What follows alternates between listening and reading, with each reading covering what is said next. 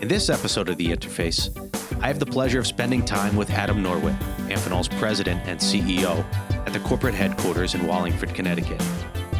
Adam was kind enough to give me a tour of headquarters, and then we sat down to chat. We talk about his history coming up through the ranks of the company. We talk about the unique culture of Amphenol that makes us the industry leader in interconnects.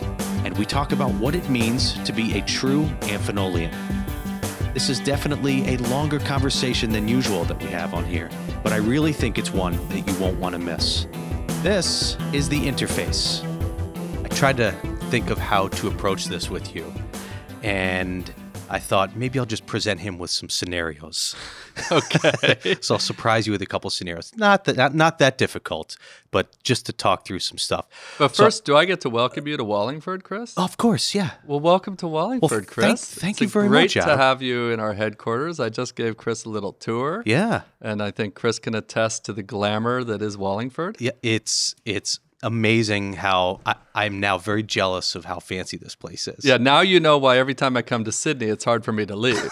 Because you guys actually have nice offices. Okay, yeah, well, it's a newer building. This is, 1870s? That's 2015? 14 yeah. 14 or 15? 2014, Yeah. 15. So, yeah, slightly newer, but... Only 145 years difference between the two, and Give it barely shows. But this is a great... Now, I've been here before. I've been up to Times Microwave Systems, doing some work with them, but I had never been down into corporate headquarters, and everything that I've heard from other people who've been here has been very accurate. I'll tell you a funny story. Sorry to hijack. No, I know you have a question. No, absolutely. So 2 years ago, Dave Silverman and I, who's our head of HR, we were in a tough negotiation with our landlord.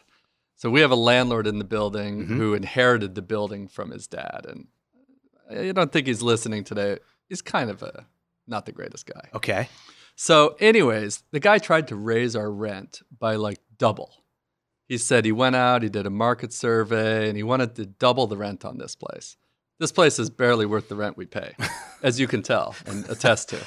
I'll go with you on that. So it just turns out that he hired a local real estate, like one of these famous Caldwell Banker or something like that, to benchmark. And he brought in this study from Caldwell Banker to tell us that we were way under market and we got to double the rent. The same day, another broker from Caldwell Banker sent us one of these pitch books we get for other real estate. Mm-hmm. And it was a really nice building, actually. This company called Alexion Pharmaceuticals, they had moved and they'd left this purpose-built, fully furnished, most beautiful building in the world.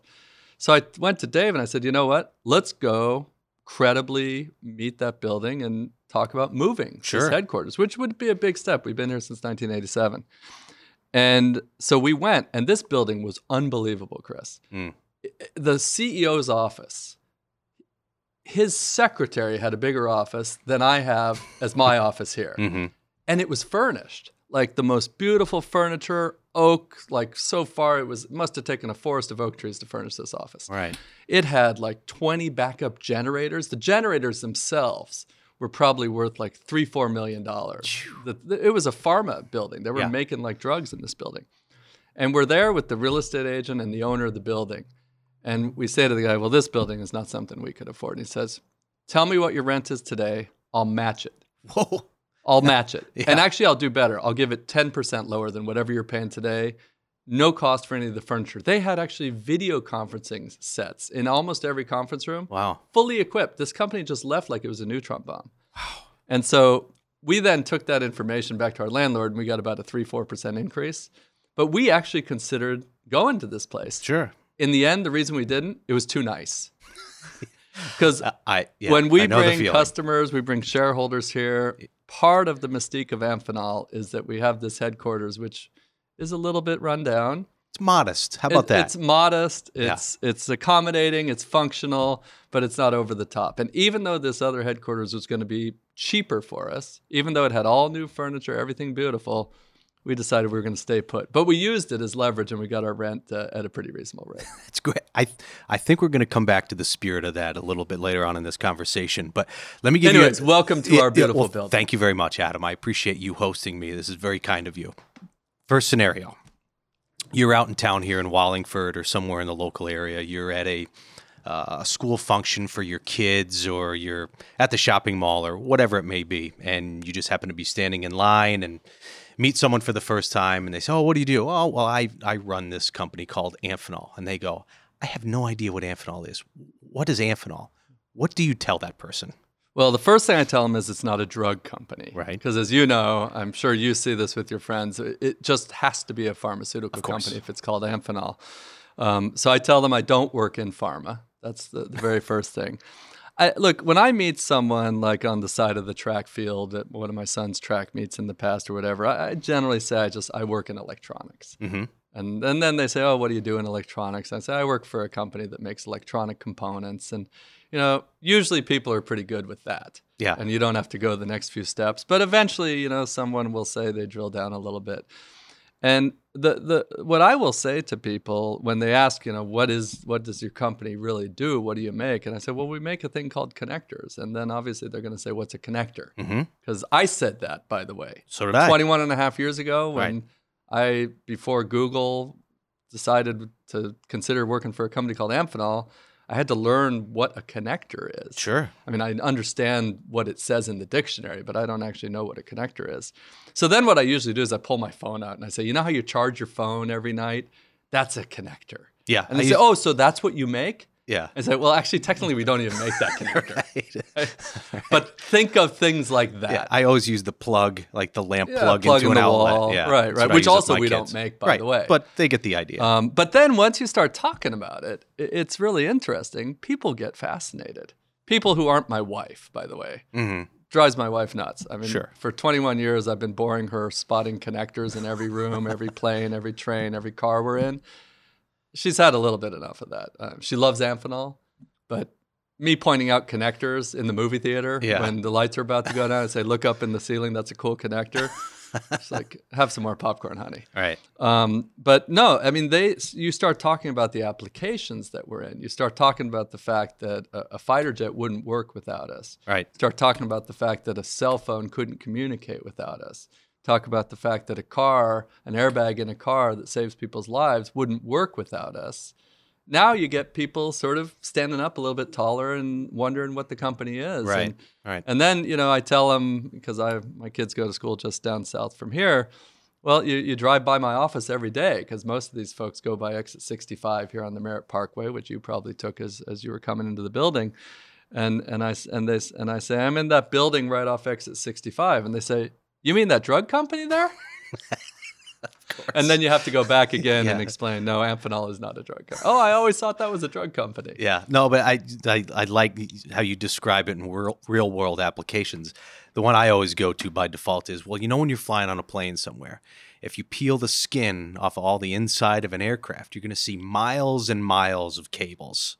So not only do we make the cables oftentimes, but the clamps that those cables are attached to the bulkheads with, and all the connectors along the way, and then you get into the boxes where they go in the electronics bay. So yeah, all that stuff, we make all that stuff, and then same thing. Oh, okay.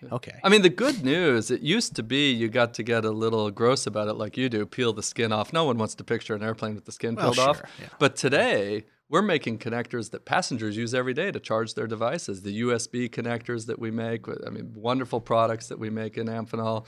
You go into a car and the plugs that you have in the car to charge your phone, or the interactions that passengers have, we're one of the dominant players now in those connectors that people interact with, actually, as opposed to the stuff that's just under the hood or behind the skin of the plane like it used to be. So the fun stuff now. At least the visible stuff that doesn't scare you. Yeah, that's true. Yeah, you don't want to be like, well, you'd crash without us. Yeah, I say that. I pull that out once in a while. I mean, the line I use when I talk to investors all the time, especially about our power products, is I always say, look, there's one paramount thing about a connector that's used in power applications is don't catch stuff on fire. Mm-hmm. Like in our quality labs, you have a lot of technical data, but at the top of the list got to just say, don't catch stuff on fire. Right. And people understand that, and I think they're pretty sympathetic to it. So you said you've been with Amphenol for 21 years, but you didn't come here directly out of college. I know that. So just briefly, what was your history from your undergraduate degree to Amphenol? Yeah, so I I wanted to be going into college. My dream was to be in government. Mm-hmm. I wanted to be a diplomat. I maybe run for office one day. I dreamed to be like an ambassador to some third world country. Like that would have been like a real dream job for me. Like put me in Cambodia as ambassador one day, and I will have made it, as far as I'm concerned. And so I studied foreign service, foreign affairs, international politics, actually, at Georgetown. And along the way, I decided that government probably wasn't going to be for me. I had a little bit of exposure to people who'd spent their careers in government, and it takes a certain something. Let's just say that to spend your career in the government. You got to have a passion and a patience that are a unique combination to really make it for a career in government. Yeah. And I have a lot of admiration, by the way. I have tremendous admiration for people who dedicate their lives to service on behalf of our government and other governments around the world. But it just didn't seem like it was going to be for me. So then I decided, the natural thing to think about is to go to law school. And so rather than going straight to law school out of college, I decided that I was going to be a little smart about it. And I was going to work in a law firm as a paralegal to see what it's like to be a lawyer. So very wise, right? Yeah. So I Good worked move. for 2 years. I decided, all right, I could deal with that. I worked actually on one litigation in this DC law firm for 2 years. It was fun. I got to know a lot about medicine because it was this product liability thing. And then I applied and got into law school, and I ended up going to Michigan Law School out in Ann Arbor. And then my first summer out of law school, I worked for a law firm in LA. I decided to go out to LA. I'm originally from California. And I decided now I'm going to try something back home. I hadn't been back to California to live since I was 14. Wow. Actually, because I went to boarding school for high school. So I've been on the East Coast for a long, long time. Went to LA, worked in a law firm, and my first summer at one law firm, very fortunate that I went to that law firm because I met my wife. We were summer interns who started on the same day back in June of 1994 together. So that was a very special thing. I didn't end up going to that law firm. My second summer, I worked at a different law firm, a big law firm out in Los Angeles, and I ended up after law school going to work as a lawyer.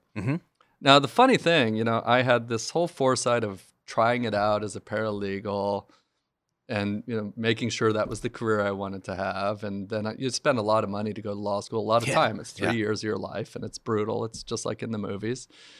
And I'd say within about 90 days of being a lawyer, I'm like, oh my God, I screwed this up. This is not for me. Really? This is not for me. Like it was terrible. And I'll never forget my first review 6 months into being a lawyer. You don't really have a boss when you're a lawyer. You have all these partners and you're an associate. And this partner tells me, "Hey, Adam, all your peers like you. You're a nice enough guy and everything.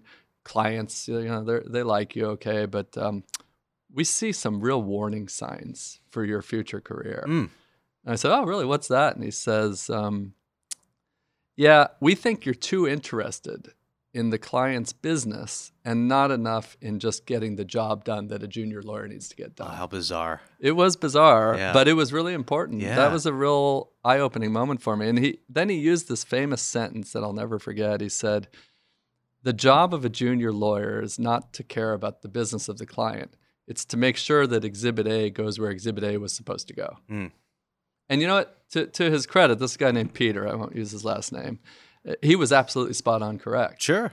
And he was also correct that I was more interested in the business of the clients than I was in making sure Exhibit A goes well, or at least making sure Exhibit A goes in the right place and making sure that the commas should be semicolons and vice versa. And so that night I went home and made a resume. And it took me then 16 months to exit. So I was a lawyer for 22 months. Yeah. But that night is when I started my mission to do something else in life. I applied for some jobs at consulting firms. I didn't get them. And then I ultimately decided to go to business school. And so I applied to a place called INSEAD in France, which there's a number of colleagues in Amphenol who've gone there. Heard of it, yeah. And I got in, which was great. My wife, amazingly supportive as she is, decided she'd take a sabbatical. We'd both move to France. And then right in the middle, just by happenstance, a friend of mine who'd gone there sent me a job posting for a company that sounded like a drug company called Amphenol. Yeah. And he sent it to me because he said, hey, this is just to validate that it's great that you're going here. And it was a job to do merger and acquisition research in Asia. And the criteria of the job was that you spoke an Asian language, and I have this sort of party trick of speaking Chinese, and that you knew something about mergers and acquisitions. And I was an M&A lawyer as much as one can be as a 20 months into the job. Right. And so I sent off a kind of a request for an informational interview. That's sort of what you're told to do when you're not credible to get a job. You just say, I'd like to meet you and network. And I sent it to the gentleman at the time who ran Amphenol's Asian operations, a guy named Mark Twalfhoven.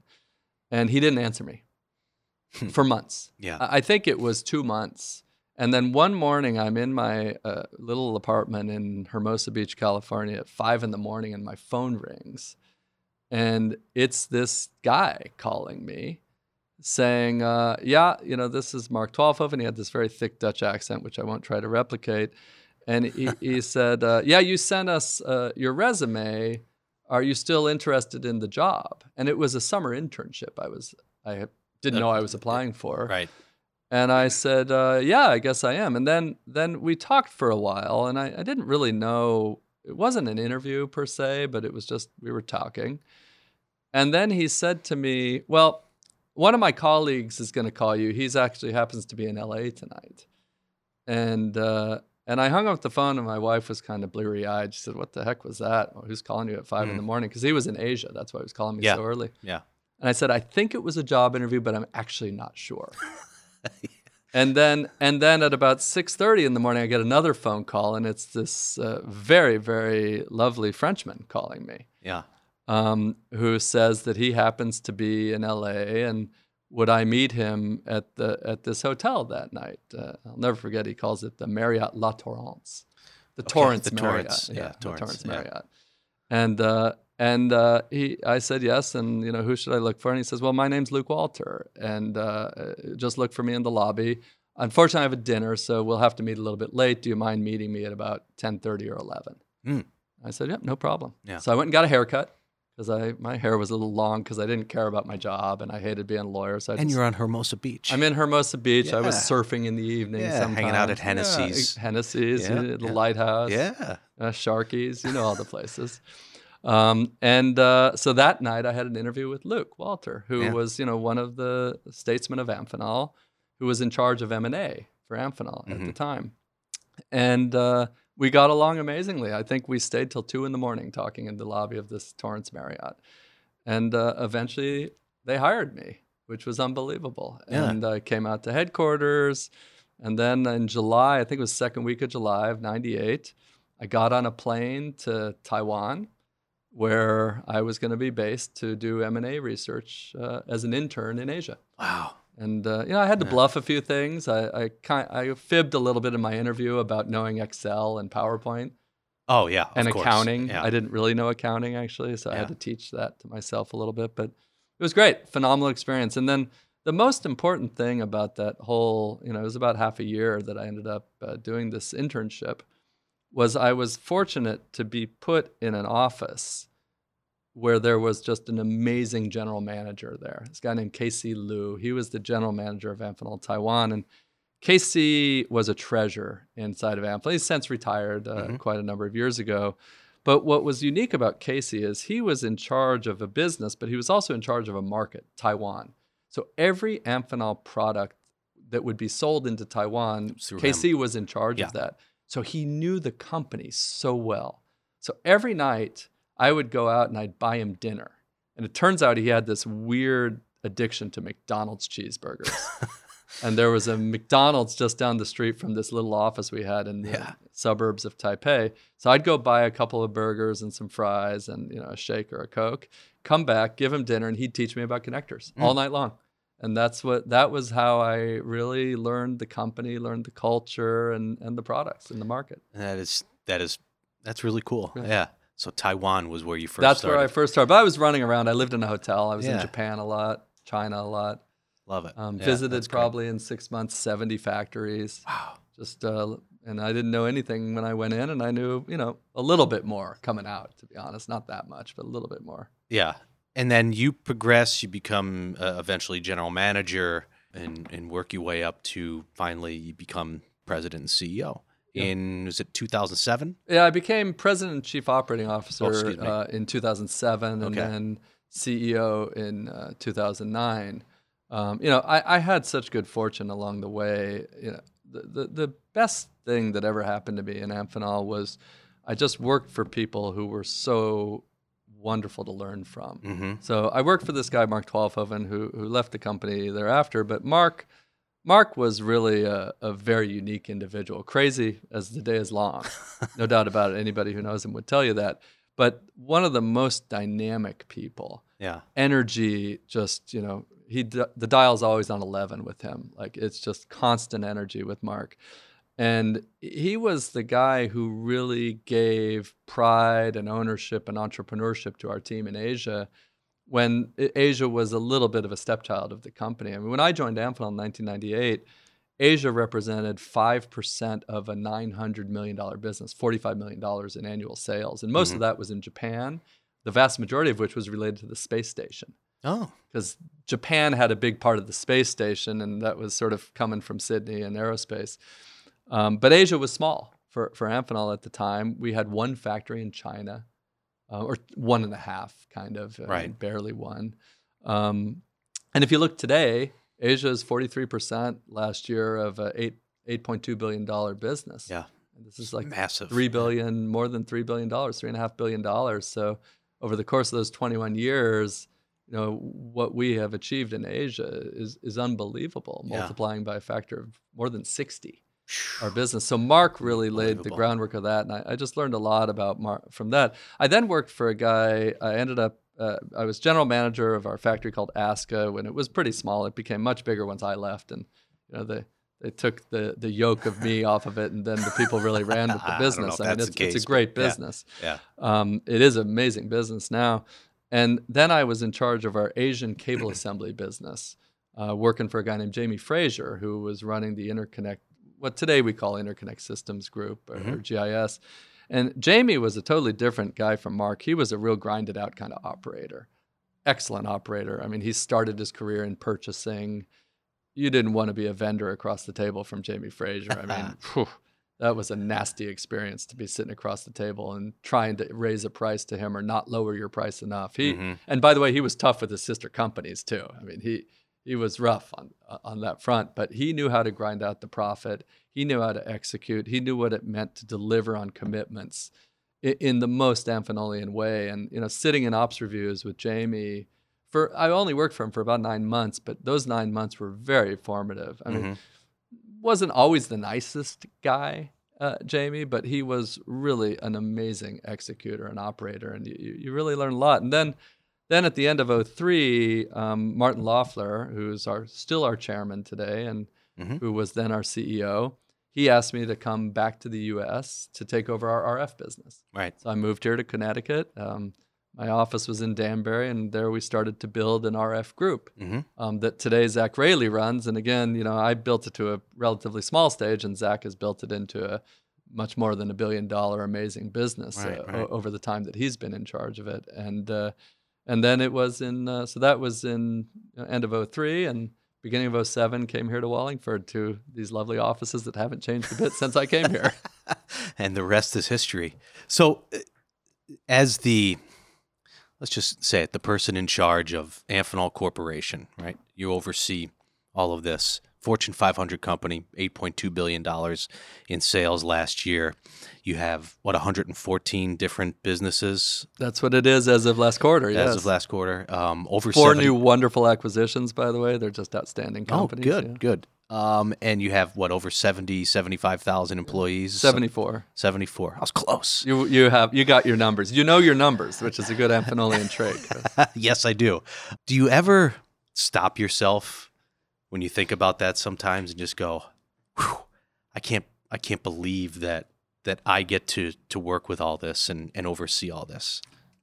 Yeah, I wouldn't say it's not in a bad way even. No, I mean, look, What I every day am so thankful for is just working with these people in Amphenol. I mean, it's cliche. It's very cliche, let me say, for a CEO to say, oh, it's all about the people and, oh, we've got the best people. But we've got the best people, and it's all about those people. I mean, it is true in this case. It is really true. And let me just put it this way. Like, most companies run themselves by a system. We run ourselves by a culture. And that is an enormous differential. You go to famous companies like GE and Danaher and Raytheon and Lockheed. They may talk about the people, but they live by the system. Right. We don't in Amphenol. When do you hear me talk about the Amphenol system, the way of working? We talk about the culture of this company. And I tell you, I am so fortunate, and probably the luckiest part of my job is that I get, as part of my responsibility, the luxury of going around the world and meeting these people. Sure. Probably more than most people get to do. Absolutely. Because that's actually part of my responsibility, is to interact with our people. And I mean, it's amazing that they pay you to do this, because these are great, great individuals. And just the diversity of the life experience, the diversity of the backgrounds, the perspectives that everybody has. I mean, we've got people from all walks of life. You know, people who came from nothing and people who came from a lot. People who went to the best schools in the world and people who didn't even go to school. And from every corner of the world. You know, we're in more than 40 countries around the world, and just the extraordinary degree of experience, challenges that people have gone through, amazing families that people have. I mean, it's just really out of this world impressive when you deal with Amphenolians, as I call them. And, you know, I get paid to go meet these people. Like, that's a pretty good job. Yeah, it's great. It's unbelievable. And so, you know, when you talk about, you know, sitting back and saying, oh, you know, I get to lead this company. I mean, I guess technically I get to lead this company, but a lot of times I feel like I'm just sitting on the shoulders of these people, and they're taking us all the way. And, you know, I get to talk about it to the public. I get to meet shareholders. I get to be trotted out to customers once in a while. But the leadership in this company happens 114 offices around the world. People like Ryan, who you know, people like Subi Katragada down there, and I could name all 114 of them here. You know, Robert John in India. I mean, you name it. You know, Sally Yin in Shanghai. I mean, these are extraordinary people. And, you know, any company in the world would die to have one of those folks. But they all chose to be part of Amphenol. And so, you know, when I reflect on, you know, anything in my job, it's that. When you mentioned the handful of times that you go to see customers, and I'm not sure how often you do that, but when you do, when someone brings you in, asks you to be a part of a customer conference, customer meeting, whatever it may be, because they want to have you to hopefully help seal the deal, just for lack of a better term. Hopefully not screw it up. Right. Well, yeah, of course. When you come in, though, what's your, let's just create a situation here. It's a new, you know, the latest and greatest commercial aircraft that's being built by, you know, the Acme company, and they're looking for one and only one supplier, and it's down to Amphenol and someone else to be the interconnect supplier of choice. And you go in, and what would you say to that company to convince them that they should work with us? Let me put it in a little bit of a different way. Okay. We had, a number of years ago, one of our competitors actually did a consulting study to figure out why was Amphenol so successful. And they actually surveyed customers to say, why do you like working with Amphenol? And look, we think we have the best products, and I would, you know, take an oath, you know, blood oath to tell you that we absolutely have the best technology. We have the broadest range of products. We have the most deep manufacturing capabilities. We're local. Our delivery is wonderful. Right, Ryan Fisher? And we have all those things. But, you know, others say the same thing. There's no doubt about it. Our competitors are probably saying the same thing. And while we believe it and we know it to be true, the customer hears those same words probably coming out of the mouths of a lot of different people. Right. But there's one thing that they don't get from others, especially bigger companies, and that's access to people who can truly make it happen on their behalf. There it is. And the differential that we have, and this is what these consultants ended up figuring out. And by the way, I would have told them this without them paying all this money for consultants if they just called me up. The differential is that when you meet an Amphenol salesperson, that person can immediately get to a general manager who can make it happen. Right. A person who has responsibility for engineering, who has responsibility for manufacturing, who has responsibility for quality, responsibility for HR. He or she can decide all those things and make reallocations, changes, movements, redirections to get it done on behalf of that customer. Right. As opposed to a company who has a more central system where there's a big sort of WAVAC machine of salespeople. And when the salesperson gets a piece of data from a customer, it migrates its way up through the chain. Mm-hmm. Eventually, it maybe gets to a chief marketing officer of some sort. Then it has to go through maybe the CEO, who then talks to the CTO or the COO or the C something, something, something. I mean, these companies have more C's in them than anything. We have two. Right. And we have CEO, CFO, nothing else. Nobody else gets a C on their name.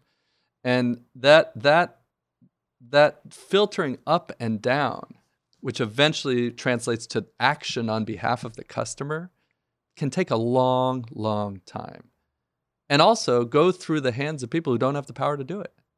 In our company, we got 114 people, general managers, who are usually one person removed from whoever is talking to a customer at a given moment, and who can just go out and make it happen in the moment. Right. Salesperson in the meeting can text to one of our general managers and say, hey, the customer needs a little more help on this design. Can we speed it up?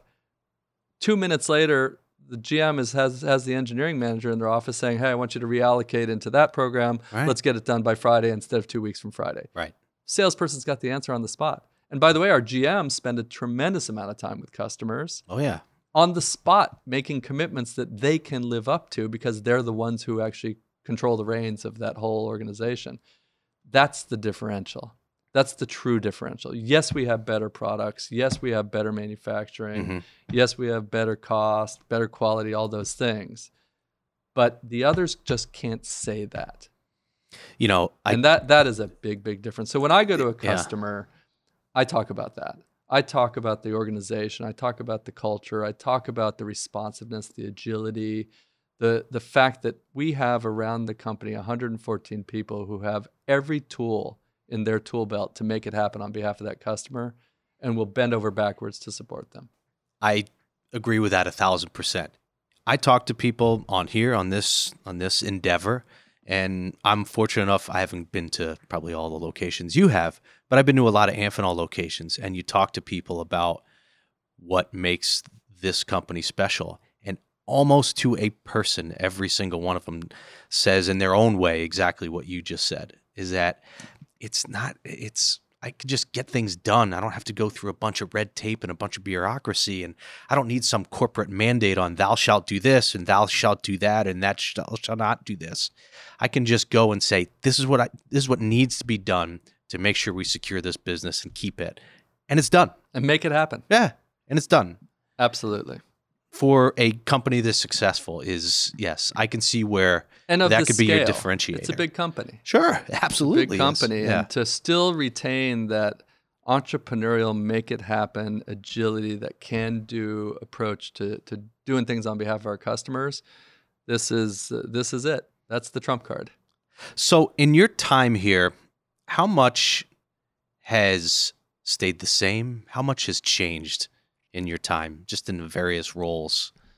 Yeah, I mean, it's funny. Yesterday, I was doing the same thing we're doing, but in person with a bunch of shareholders. We have these things called investor conferences, and Craig and I go, and over the course of starting at 8 in the morning and finishing about 4:30, we meet with about 50 or more shareholders. It's a little bit like speed dating. You get like 50 minutes.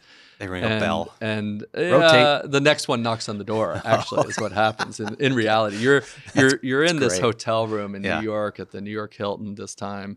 In fact, there was like a jackhammer going the whole day right outside our window. It was terrible. Wonderful. But they ask all these questions. And I got this question actually yesterday, the one that you just asked, which is, well, you've been in this role now, 10 and a half years or as CEO, and what has changed? And I referred them back to something that I said at the time when I became CEO, and they asked me what will change. And I remember I got that question a lot because Makes sense. In the U.S. and I guess probably worldwide, when the new sheriff comes in most places, in most cultures, the new guy wants to sort of make an imprint, kind of dust off the fingerprints of his predecessor and put his own seal. They change the carpets, they change the drapes, they reorganize, they restructure. Because if you say we want to maintain status quo, they're like, well, then why are you here? Yeah, there's a bit of ego. I mean, a lot of CEOs are pretty egotistical, and I'm sure my kids say I am too. But the fact is there is this sort of very common trait in CEO transitions where just everything changes. And a lot of times everything changes just because this new person wants it to be different. Not because it had to change, not because the prior person was doing a bad job, but they want to put their own stamp on it. Well, I told myself early on, that's not how we're going to do a transition in Amphenol. This is a phenomenal company, phenomenal company. And, how Martin ran it was just out of this world. I mean, I idolize that guy. I still do today. And what he was able to do with Amphenol over his more than roughly a decade of being CEO was just truly amazing. And we didn't need to change. So when people asked me that question, I said, what are you going to change on day one, is how they would always ask. I said, nothing. Yeah. I'm not going to change a single thing. I'd be insane to change. I mean, why on earth would I want to change something that is going so well? Right. But then what I said to him is, look, if you ask me that 10 years from now, what has changed, I'm sure some things will have changed. But the same happened with Martin over 10 years. The company evolves, the market evolves, the competitive landscape evolves, technology evolves. And I said that my job as CEO is to make sure that regardless of which way the world goes, which way our world goes in our industry and our market, that we can adapt in real time and adapt faster and adapt more suitably to be more successful than our competitors. And I think we've done that. And so if you think about the snapshot today versus 10 years ago, the company is 3 times the size and we have 4 times the income and 7 times the stock price. And I think everybody in the company should feel very, very proud of that. It's a pretty good track record in a decade. And some of the things that are different today than they were, one thing that's not different is this office. I'm still sitting on the same chair I bought 15 years ago when I became a group general manager over in Danbury, and it's a comfortable chair, and I like it a lot. Yeah. As I said to you when you came in, fake leather actually lasts longer than real leather, turns out. And after a $150 purchase, it's fully depreciated. Yes. Which is nice. It off is. the books. Craig likes that. You did learn accounting. You're right. I've learned a little bit of accounting, but look at it. 5 years ago, we became a sensor company. Mm-hmm. And that was through the acquisition of GE Advanced Sensors. Now, 10 years ago, did I say, hey, I'm going to become CEO and take us into sensors?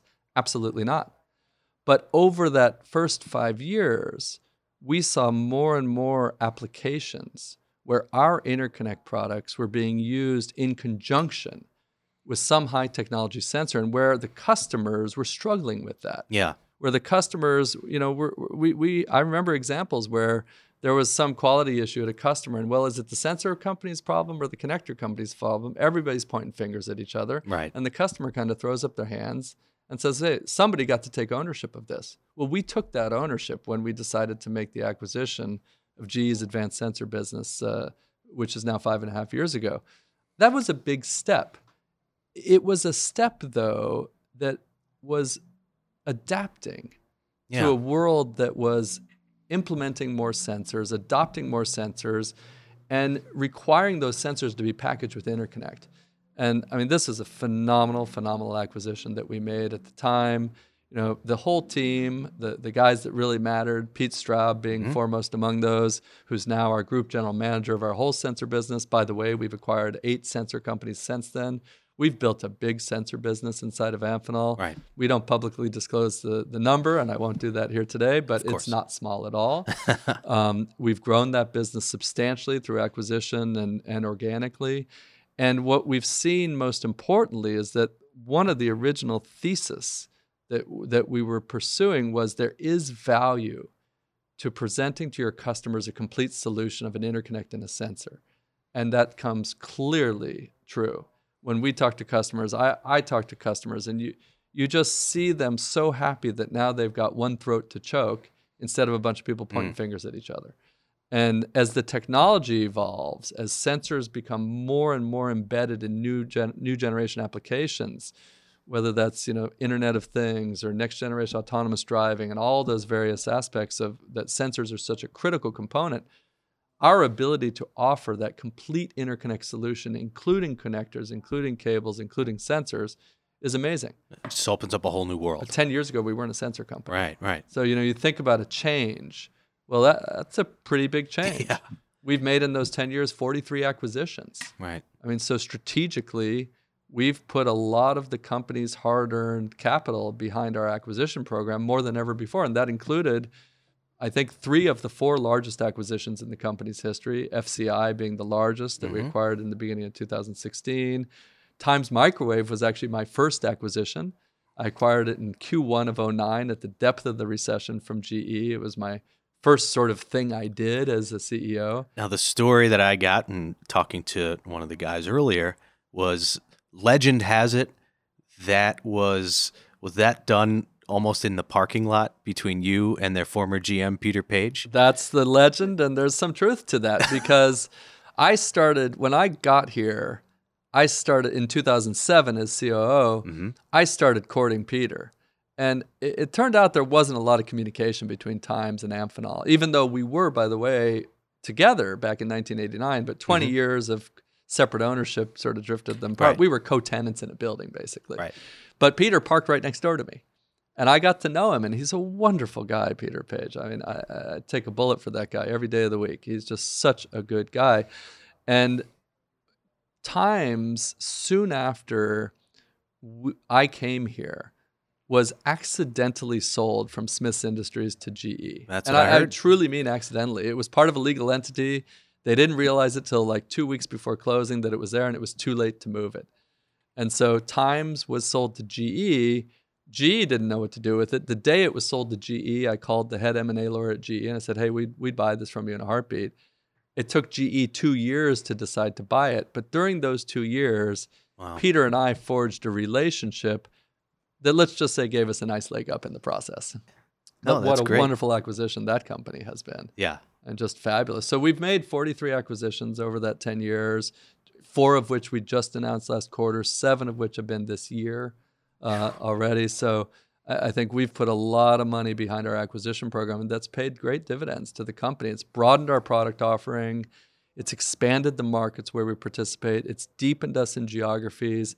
And most importantly, it's strengthened our management team. Yeah. That's 43 management teams that joined Amphenol. And you know many of them. As you interact with people, even just in your group, you see the strength of some of those individuals who've joined us by acquisition.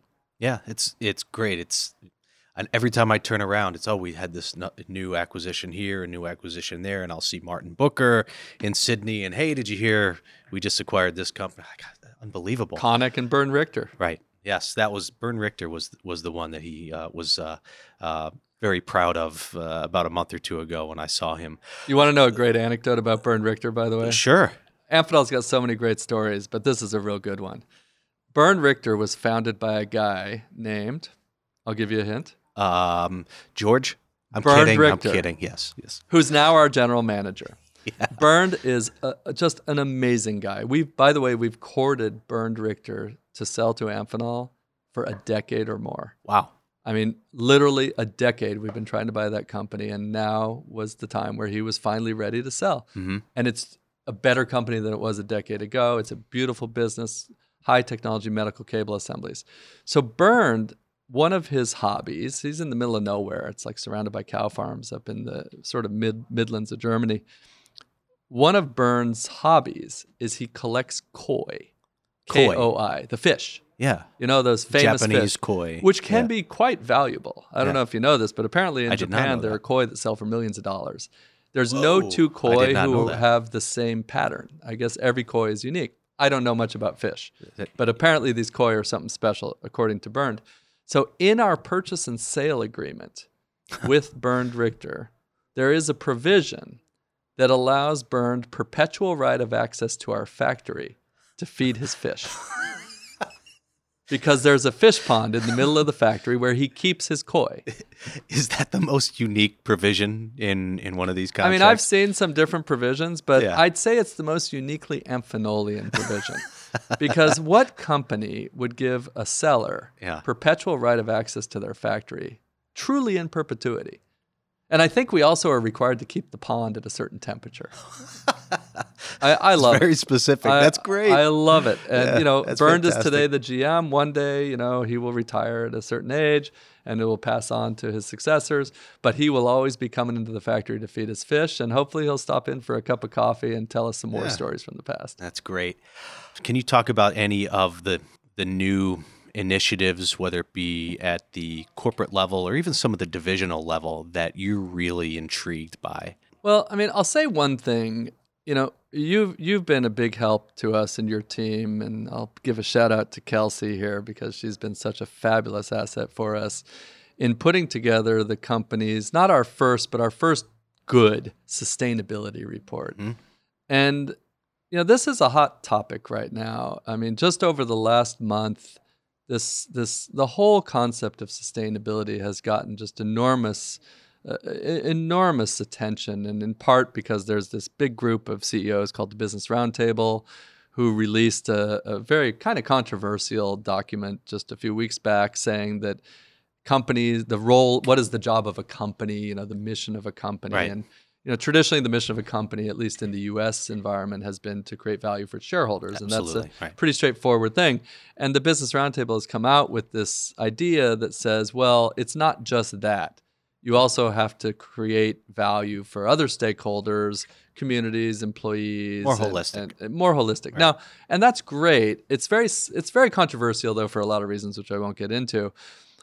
What I would say is, our company has always been incredibly focused on sustainability. And when you think about sustainability in its broadest sense, it doesn't just mean reducing carbon in the atmosphere or using less water.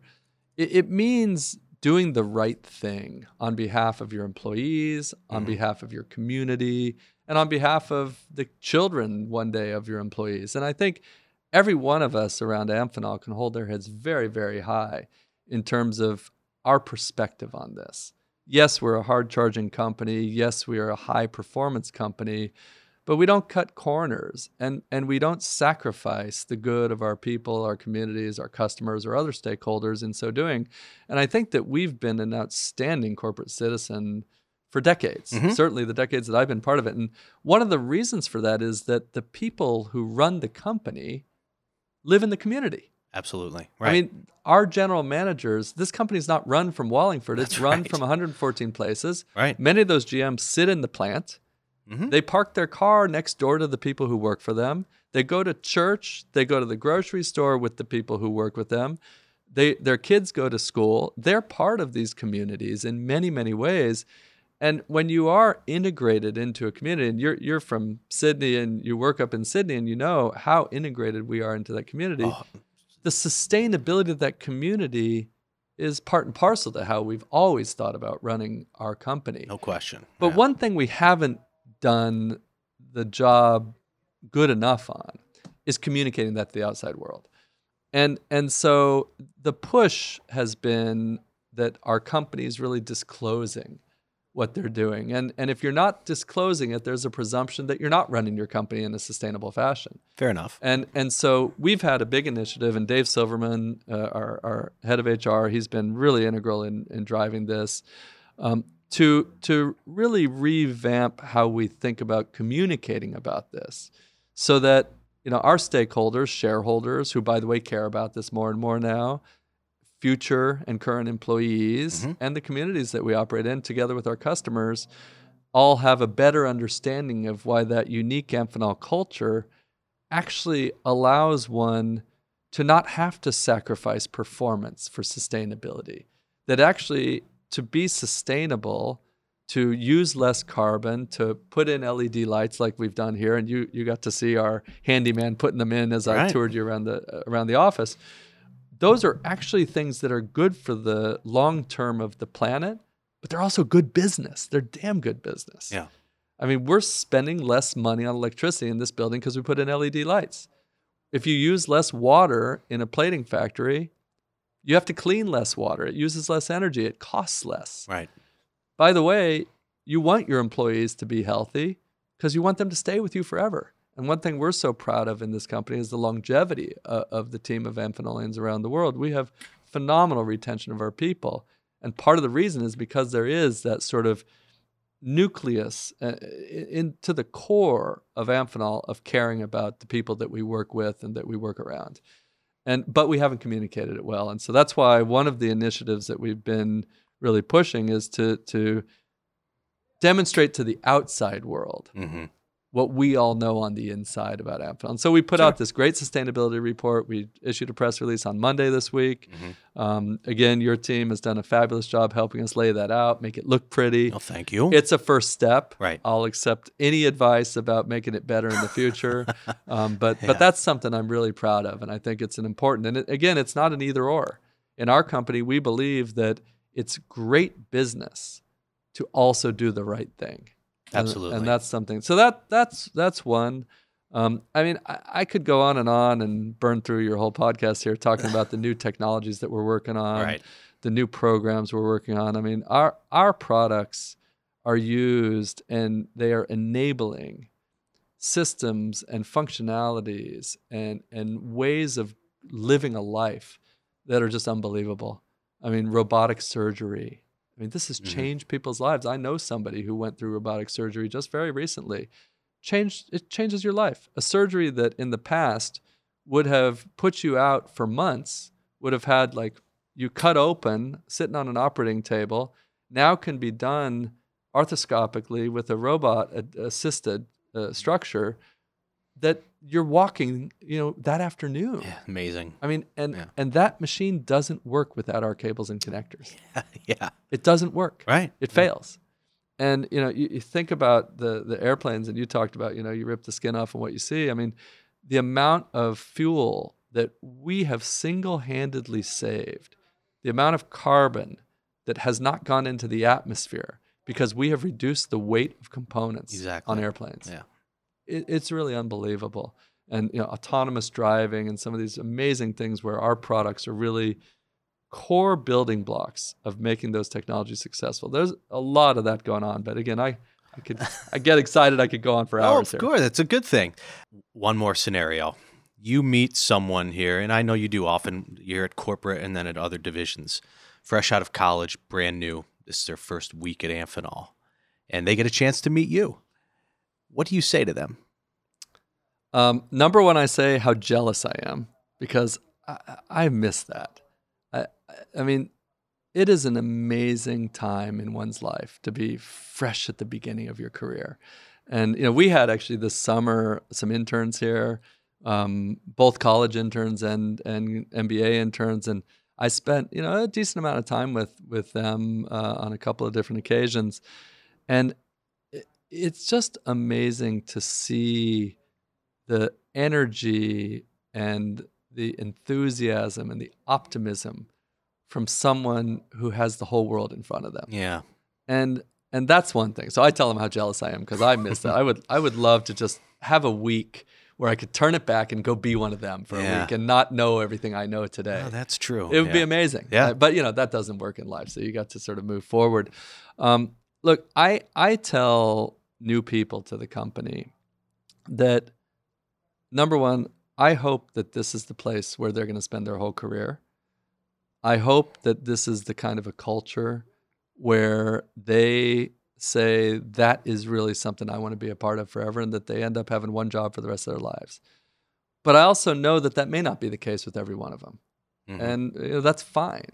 I mean, there are plenty of people who come and say, well, I want to try something else. And by the way, some of them try to come back later on and, the door is always open. Right. But what I always tell them is what I wish I knew when I was a paralegal or when I was first a lawyer is what you think may be important today. Things like, that how much is your biweekly paycheck, or, what's the title that you have, or what's that first project that you're getting to work on, or, all the other things that are kind of tangible and Right. young people know about it. I say that's all good stuff, but really think about what matters to you truly in your career. Where do you want to be a part of? Where do you want to feel that you're in a real place where you can make an impact, and where in turn you feel that impact has a real value? And I say that, the thing about our company is a young person coming into Amphenol can have an amazing impact early on. And we give people chances at a stage in their career that they don't otherwise have. I mean, just look up in Sydney, look in the corner office in Sydney at a guy like a Ryan Fisher. Mm-hmm. And he's running an enormous business at an age that in most companies, he's still like 3 levels down from that guy running that business. Right. And doing an incredible job of it. Just unbelievable. And that doesn't exist in a lot of companies. And so, maybe the first title that Ryan had wasn't what he wanted, or maybe the first paycheck wasn't as much as, he would have imagined. I remember when he came in, he was a temp in customer service. He was a temp in customer service. And, yes. And, I can give you so many examples like that all around the company of people who were given responsibility at an early age that maybe they weren't necessarily ready for. By the way, you're talking to the poster child for that. I was never ready for any job that I got in this company, including the job that I'm in today. I was never ready for it. Right. But somehow I managed not to hose it up too badly. And I made mistakes. Those mistakes were tolerated, and those mistakes were taught from. And I think that's the kind of a company that a young person should want to work for. And, but not all of them do. Mm-hmm. And that's okay. Yeah. And I think when you look around the organization, again, at people who've stayed so long in this company, we have a little bit self-selected a group of people who want to be part of something bigger, who want to have an impact on something special, who are so proud of the success of the company and so thirsty for even more success that the sky's the limit with that group. Yeah. And, so that's a little bit the spiel I'll give to people. Okay. Finally, yes. This will be the last one. You've mentioned it a couple different times, the phrase Amphenolian. Just describe to people what that truly means to you. And I think it was your predecessor, I believe, who coined the phrase, or was it you? Yeah, the term Amphenolian originally refers to this little kind of robot made of connectors. You see them over here. Yep, yeah, we've got a bunch of them over here, which goes back actually quite a long time. I'm not even sure who came up with the phrase, but I think, I don't know if I was the first or if Martin, to apply that term to us, not that little robot. Right.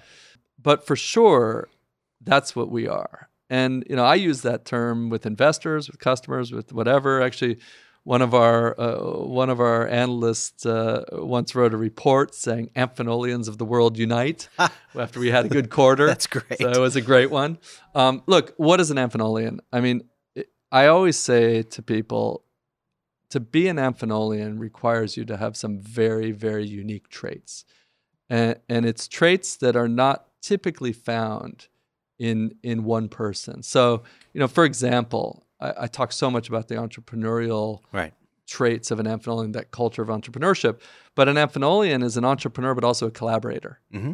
Now, we even have a term sometimes that we say collaborative entrepreneur. It's a contradiction in terms. It does not apply. Entrepreneurs are the least collaborative people on the planet. It's me, me, me, me, me. Right. I mean, that's what a true entrepreneur. I mean, look at the guy who runs like a hot dog stand down in New York. Is he a collaborator? No. I mean, In fact, he's probably throwing salt in the hot dog in the mustard of the guy next to him so that he sells more hot dogs than the other guy. That's right. But Amphenolians are extraordinarily collaborative because they see the long term. They know that if they offer a hand of help to one of their peers, that the company benefits, and if the company benefits, ultimately they also will benefit. And what kind of goes around comes around. So that's just an amazing trait. The other trait is that Amphenolians are really driven people. I mean, you know it. You interact with them all the time. I mean, don't get between an Amphenolian and a business opportunity, right? I mean, that's like getting between a hippo and water. It's not a smart thing. But at the same time, this is a company that is deeply ethical. And in most environments, people would tell you that if someone is driven, they're going to cut corners. Absolutely. They're going to find a way to cheat the system just a little bit here and there because they have such an incentive psychologically to be successful that a corner cut here and there is okay. Not in this group. We have not had in the public history of this company ever a scandal. Wow. Not one. And that's while every one of our competitors has had massive scandals. I mean, one of our competitors, a guy in Japan, wrote a check for $140 million. They lost it. I mean, just cheating the company. Wow. We don't have this. Right. I mean, this is an amazing thing. I mean, the other trait I always say is like the focus of an Amphenolian. You know it well. Monday morning, how are we going to get the parts out today? Yeah. What are orders each week? We got a forecast. This is the 0 plus 12, the 1 plus 11, the 2 plus 10. On the 8th day, we got to submit our forecast. On the 3rd week, we're going to have an ops review. In September, next week, we're going to have our strategy meetings on the same day every year for my entire 20 years in this company. That's the focus. But at the same time, these are real visionaries. And we have people looking around the corner at what's coming next and preparing the company, orienting our resources, aligning where we're investing on behalf of where the trends are coming, and being focused on the here and now while also having an eye to the future. That's also not an easy trait whatsoever. And then the final thing is the discipline. The discipline of Amphenol people. I mentioned, the forecast call on a certain day and all of this, Monday morning. And there is a relentless discipline around this company, but it's coupled with agility. And agility does not usually match with discipline. You think about people who are really agile, they're sort of flitting around and every day changing what they're doing. And, that's a great trait, really adaptable. But what you get here is people who are both disciplined, but also really adaptable, willing to change in a moment's notice if there's a reason to do that change. And that discipline and agility together. So, those sort of 4 contradictions in terms are for me, just the core of what makes up an Amphenolian. And then, ultimately it translates into the word that we always talk about in Amphenol, which is accountability. And that trait of truly owning what you're responsible for, not pointing fingers when things go wrong. In fact, I'd say most Amphenolians point fingers when things go right and pass credit to others. Right. But when things go wrong, I mean, everybody in this company is the first to raise their hand and say, hey, I could have done better that time. What can I learn from it? What can I do? What can I do differently? It's on me. And I think that sense of accountability ultimately is the core of what makes an Amphenolian. Adam, I can't thank you enough for doing this. This has really been great. I appreciate you allowing me to come here and talk to you. It means a lot, not only to me, but I think everyone from Amphenol, their family, friends who are going to listen to this, I think they're really going to enjoy it. I can't thank you enough. Thank you. Well, Chris, thank you. And I just want to say, this idea you've had to talk to people around the company who are much more interesting than me, and I apologize, for somebody having to endure this podcast here today to listen to me, because the ones I've listened to, just phenomenal. And I mean, we have a group of people that are just so amazing. And I thank you for really going so far out of your way to really peel back the onion on some of these folks around the company and see what makes them tick. And I think everybody in the company is so fortunate to have you doing this, Chris. Thanks again. Thank you very much, Adam. Thanks.